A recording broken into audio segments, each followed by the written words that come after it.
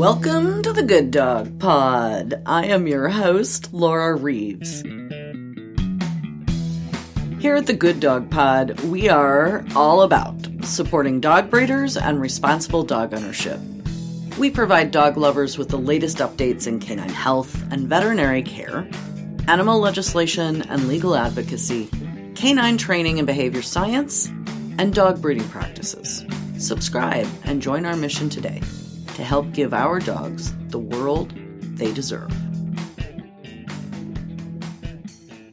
Welcome to the Good Dog Pod. I am your host, Laura Reeves, and I'm really looking forward to this conversation today. I'm being joined by Deborah Hamilton from Hamilton Law and Mediation, and we are going to talk about a perhaps little known or lesser known than it should be aspect of the legal profession, and that is specifically about mediation. And there are so many opportunities in dogs where things go, a little sideways. And they can be addressed, Deborah, don't you think, with mediation in so many instances without having to proceed to an actual court date sort of thing. Laura, I'm so glad you said that because, my profession 10 years ago was litigation. I was a litigator, and I realized that my clients never won when we went to litigation. They won, but they didn't win, especially when you're a breeder or an owner. You lose your veterinarian relationship, you lose your breeder relationship, you lose your owner relationship. So if you go to litigation, if you go straight to guns, which is what I call litigation, you don't have the opportunity to take a step back, take a breath, and really actively listen to what is being said, what's being felt, the emotions that are driving what's being said and felt. And so 11 years ago now, I stopped litigating. I hung up my litigation pumps, and I don't litigate. If somebody asked me to litigate, and I was really good, I say, I'm sorry. I really don't think it serves us in the animal realm, whether it's a relationship breakup, breeder-owner-handler disagreement, veterinarian disagreement, landlord-tenant disagreement, you name it. I handle all of them, but I handle them before they go to litigation because at that point, most of the time, both parties have a minute in their hearts to listen to each other if you simply stop that boulder from running downhill. I love that, Deborah. I really do, because the boulder running downhill has tried to run over me a couple times, so I get that. And I think it's a really apt description. So why don't you go from top to bottom? Let's talk specifically what is mediation, and then we can talk about some instances where it can be applied very successfully. So let me start, and I'm sure your audience will know that there are basically three types of disagreement approaches. You can either negotiate an agreement where the two of you can have a conversation and maybe work out a solution to the disagreement. And I have found when pets are involved, that's sometimes really hard to do by yourself because you only hear half of what the other party is saying. There's litigation where you have somebody representing you, making sure you get exactly what you asked them to get you. However, there might have been a middle ground there that you're missing because they're doing all the talking for you. That was what I did. And then there's mediation, which is a practice like I won't arbitrate. Laura, I just won't, because that means I'm making the decision for the parties. And to me, that's an enigma because I don't live with that dog. I don't know what the relationship was with these people. It's like being a judge in a court. I don't agree with those decisions either, although some people really rely on them and there is a place for them if people cannot decide what to do. But I don't do arbitrations. I simply do mediation. So the quick and dirty about mediation is it's a voluntary process. The parties have to agree to participate. They can or cannot bring attorneys. It doesn't matter. The mediator is a neutral third party who comes in and facilitates your ability to listen. Now, most people say, well, it facilitates your ability to talk. Well, yeah, it does. It gives you the opportunity to be heard because I'm going to listen to you, Laura, and I'm also going to listen to the person you're having the disagreement with. And I'm going to hold a safe space. And you might think like I'm Sybil because I have two different personalities, because how can you listen and say, I hear what you're saying to Mary Jane and I hear what you're saying to Laura. However, when I'm saying I hear you and I rephrase what's called looping during mediation, I say back what I hear that you've said.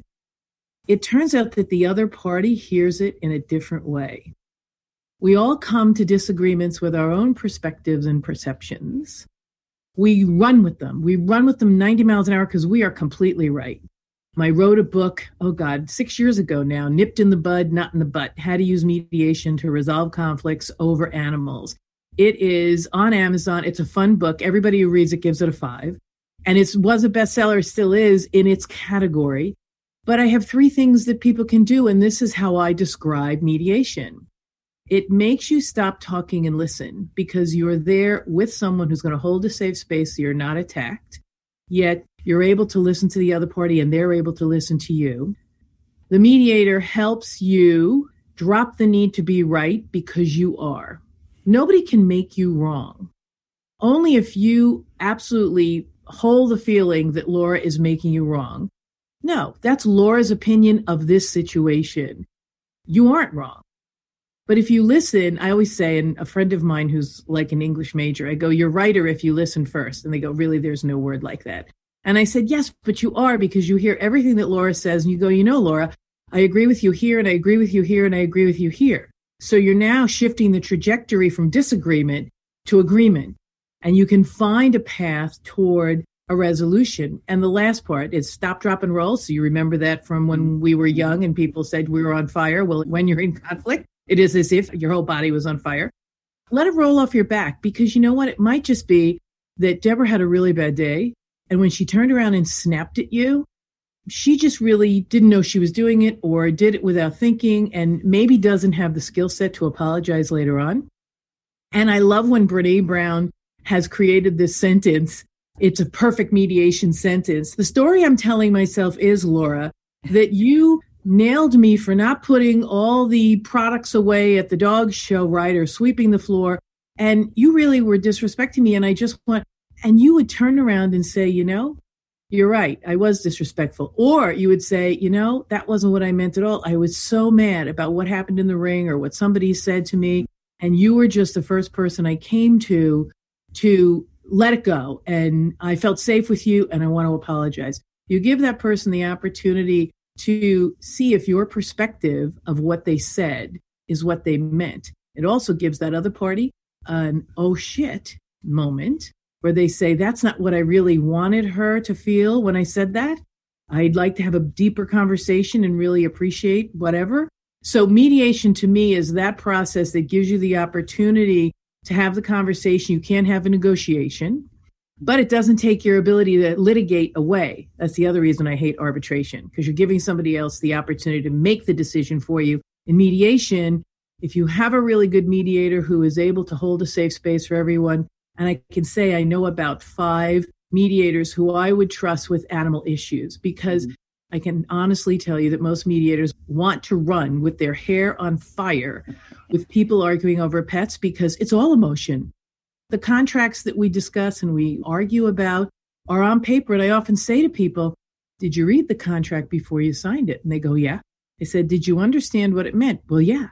I said, and did anybody say anything different? Well, she said this or she said that. I said, did you write that down in the contract and initial it and change it to say that? No. I said, well, then we have a little bit of a problem. So let's talk about what you understood it to be. Do you have any contemporaneous writings of that? So you calm them down, especially in breeder owner contracts. Holy Toledo. People will agree to standing on their head in Main Street every third Wednesday of the month in order to get a dog. Yes. And then they don't understand why they're held to standing on their head on Main Street every third Wednesday. And I said, but you signed this. And they go, yeah, but I didn't think she'd keep me to it. And I said, well, yeah. So that's why we wrote it. Yeah. I talked them off the ledge and I go, I get it that you don't want to stand on your head. And let's talk with Laura and see if we can work out a better way. Maybe you can just sit on the bus stop on Main Street every third Wednesday instead of stand on your head. Let's see how we can shift it. I mean, I've had such incredible cases that I read the contracts or I look at the relationship breakups or I look at the veterinary malpractice and I go, oh my God, I wish I'd gotten there before they really burned every bridge. And you and I both know that people simmer for a long, long time before they explode when they disagree. If I could get them at the first instance to ask that one question, Laura, the story I'm telling myself when you say that to me is, it would stop my work. I would be out of work. You wouldn't have a job. Yep. It would make me so happy. But that's not, what happens, unfortunately. Well, Deborah, you just brought up a really interesting conversation that, when we talk about legal stuff, we don't often think about this. We think about the breeder buyer, that sort of thing. You were mentioning to me earlier that you're doing a lot of work with veterinary clinics. And we all know everything right now is difficult for veterinarians, for veterinarian staff, for owners who would like to get their dog seen. Everybody is under pressure. So talk a little bit about that and ways that my listeners can borrow a little bit of skill set from you in their interaction with their veterinarians. I'm so glad you asked that, because between trying to enforce paragraphs of a contract as a breeder, I always say you need to have that conversation early. Don't walk up to someone 2 years later and say, you owe me a litter. You should be having that discussion all the way along. Same thing with veterinarians and their practices now. Transparency is key. So your client is not going to be so frustrated. I'll give you a complete example. My dog just went off with a handler and I had to take it to the vet. And I've been with my vet 25 years and I love my vet. And I sat outside and all these people were going in ahead of me, I presumed, because I'm sitting there and no one's coming to get my dog. And I am champing at the bit. And because of what I do, I sat there and I breathed. And I said, okay, this is just my perception. Maybe these dogs are post-surgical and coming in for post-surgical. Maybe they're coming in for their nails to be cut, their anal glands to be done. Maybe there's a priority here. Maybe I should ask questions, which we don't. We just presume that you have not kept me in the queue the right way. And when I get you, I'm going to blast you. And I really found myself wanting to blast the poor vet tech who came out like 30 minutes after my appointment was to get Junie. And I sat there and thank God I know the breathing techniques, the out-of-the-box thinking techniques that I teach people, because it may be that you're 100% right. They suck at time management and they don't keep you on scale. Well, then what I always say to the people who come to me, so this is one event that has driven you nuts and I get it and you want to really wring their necks. Let's write them an email and say, listen, I was just there.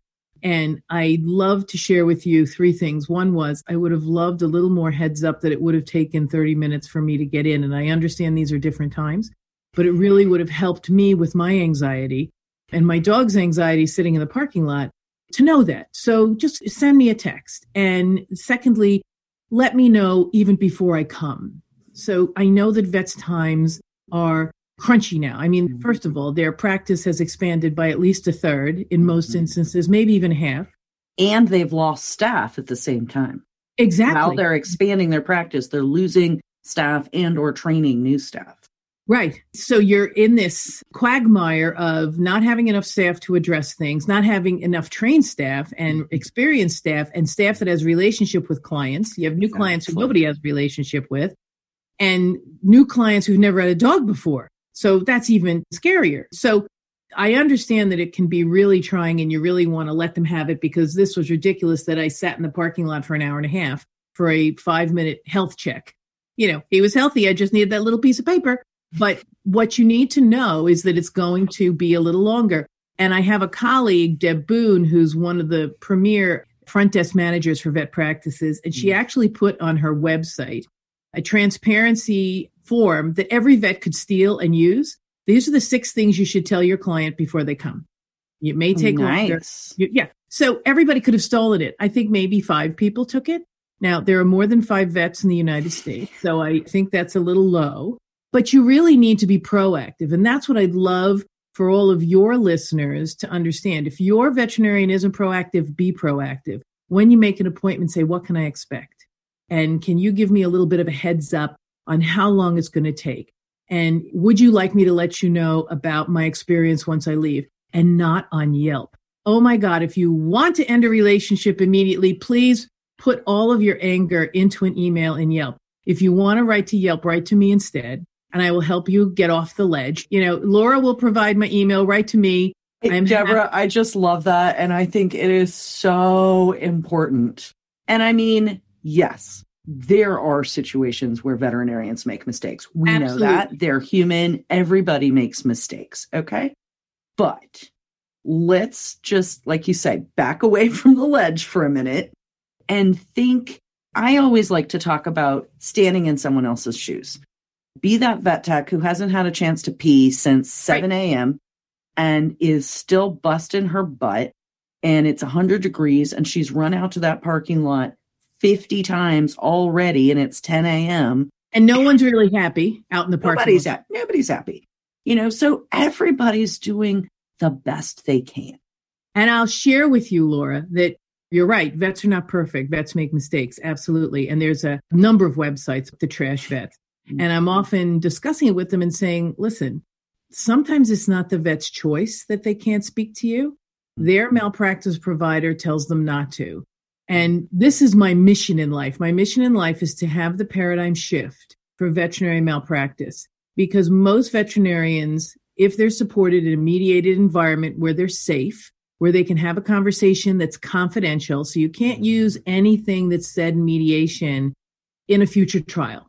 That's a really important thing to know. Now, if you talk to a lot of litigation attorneys, they go, Deborah, the genie is out of the bottle. And of course, my answer to that is, well, if your vet did something terrible, wouldn't they like to solve it in a confidential environment, then have their license reviewed?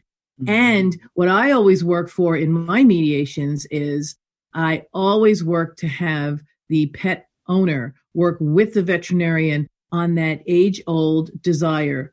Please don't let this happen to another dog. And if I include the pet owner whose pet was affected by the mistakes that were made, either that were life-threatening or just were injurious, most of the time, and I can say this with authority because it's happened in my cases, the pet owner will go on and say, listen, Dr. Smith made a mistake with my dog. But not only did he listen to me about the mistake with my dog, he included me in the solution. I gave him a lot of ideas. He took one of my ideas, or he didn't take one of my ideas, but it was an idea I thought would really work as well.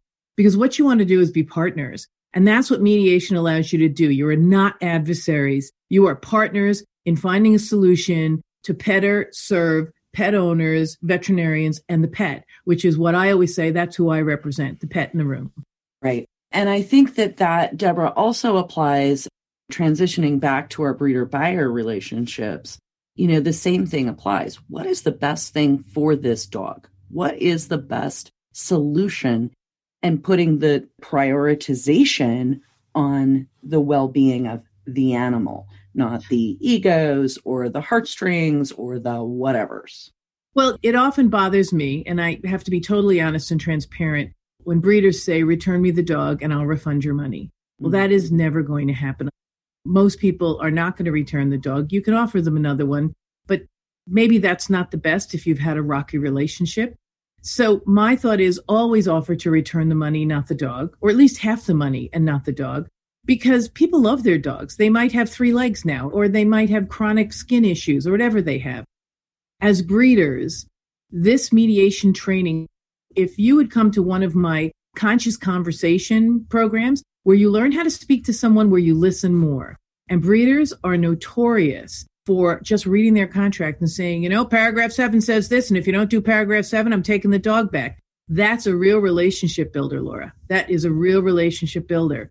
And I sit there and I say to the breeder, okay, so this person has a dog that you want to use in your breeding program. You do have 7 paragraphs that say, you've got to do this and this and this. Have you spoken to them during the 2 or 3 years that they had the dog to build them up to know they have to give you the dog to be shown, they have to pay all the, when I see some of these contracts, it might not be all the good dog people, but the breed people, I get 3 litters back. You have to pay every test known to man in this breed. You have to pay a handler to show your dog.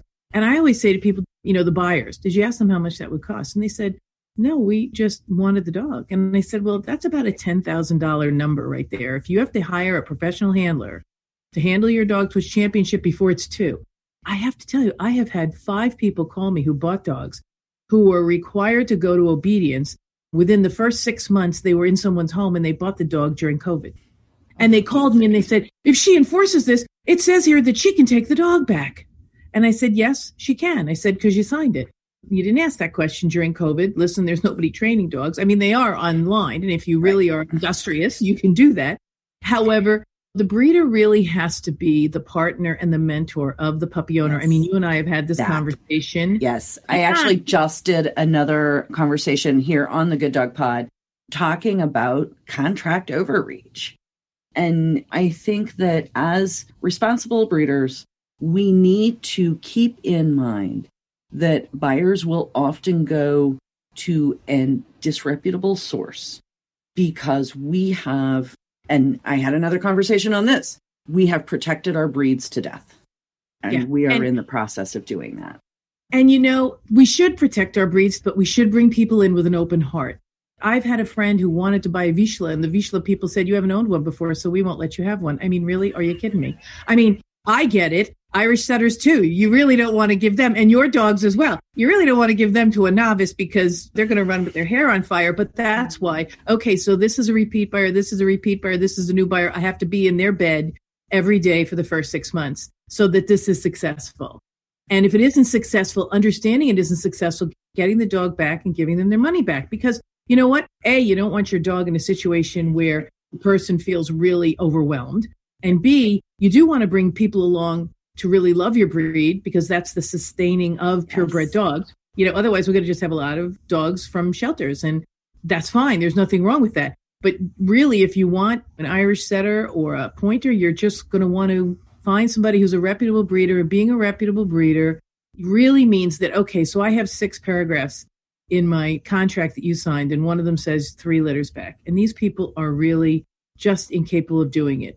And this dog is, the bitches are harder than the dogs because the dogs you can just collect and then let them go. The bitches are harder. But recognize, is it better to keep the dogs in a phenomenal home with 2 people in their middle age and retirement than to get 3 litters back from them? Get 1 litter back and maybe get 2 litters back. But you have to be diligent in building that relationship. You can't just tell them, paragraph 4, it's time. I just want to choke the life because, first of all, being an attorney, that plays into the animal law people's hands, and the animal rights people's hands immediately because you are an unreasonable puppy mill. And you aren't. You're trying to sustain your breed, especially your breed, which have low numbers, my breed, which has low numbers. I want to hold on to these bitches. I can't keep them all, but I'd like to have a litter or 2 with them. But I'm going to make sure they live in a phenomenal home. And if I get a litter out of them, great, move forward. If I get 2, fabulous, great. And if I don't ever get a litter, what is more important? Right. That is the bottom line. The dog. To me, and I've been there, done that more times than I can even begin to count. It happens. What is the most important part? Exactly.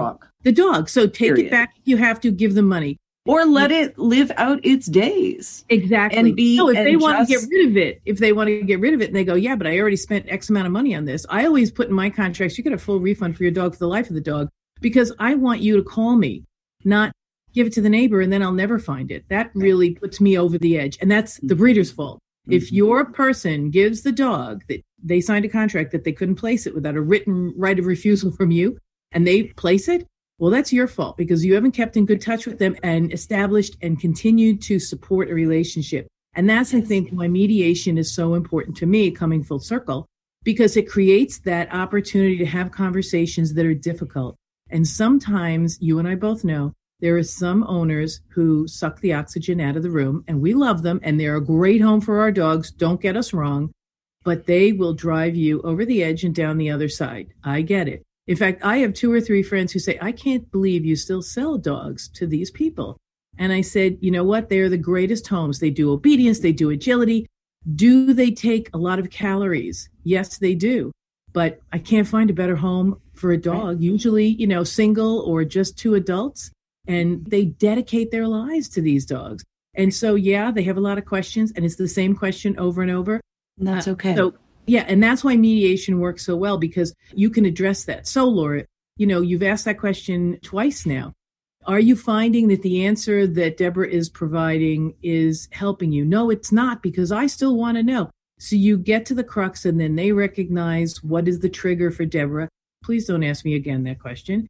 And what you can do to say, I know this question triggers you, but I am so worried about Fluffy's ears. And so I'm just really worried.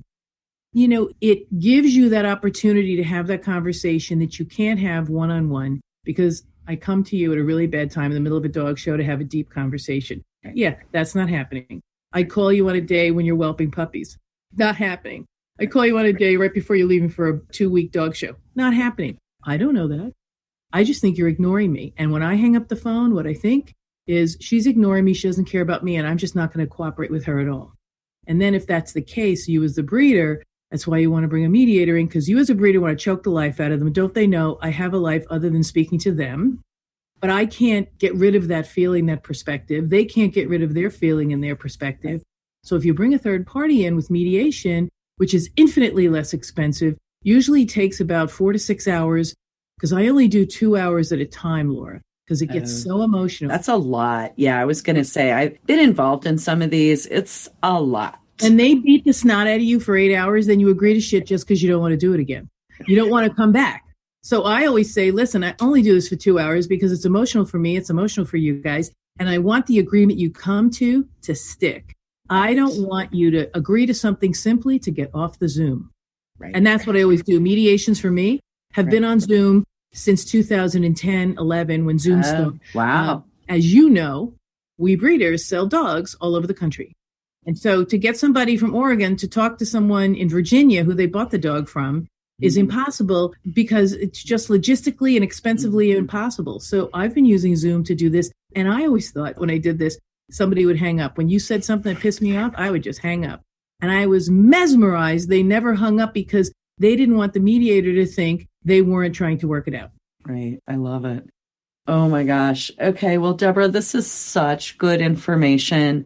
And I'm really excited to offer this up for our listeners to have some great ideas. And we may very well be able to have some more conversations, some conscious conversations along the way. Oh, absolutely. And let your listeners know that what they want to do in their contract, if they can, some of them have arbitration clauses in their contracts. They don't want that, because then they are taken out of the decision making if something goes awry, and you can't go to court because you have an arbitration. Can you replace that with a mediation clause? You can.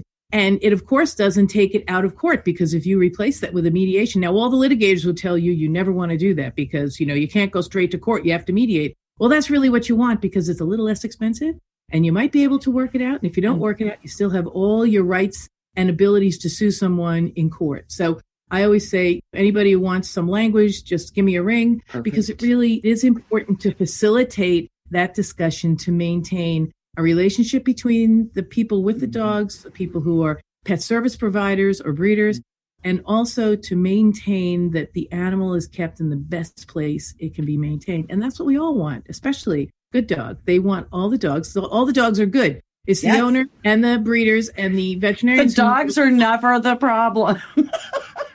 Awesome. Ever. All right. Thank you so much, Deborah. You're very welcome. I love being here. Thanks for having me. Excellent. Good Dog is a secure online community that advocates for dog breeders, educates the public, helps informed puppy buyers connect directly with certified good breeders, and promotes responsible dog ownership. Good Dog is offering its good breeders special advanced access to the video recordings and transcripts for the full 3-part Q&A webinar series with Dr. Hutchinson. All you have to do is sign up as a breeder at gooddog.com/join. That is GOODDOG.com/join. Or click the link in the show notes.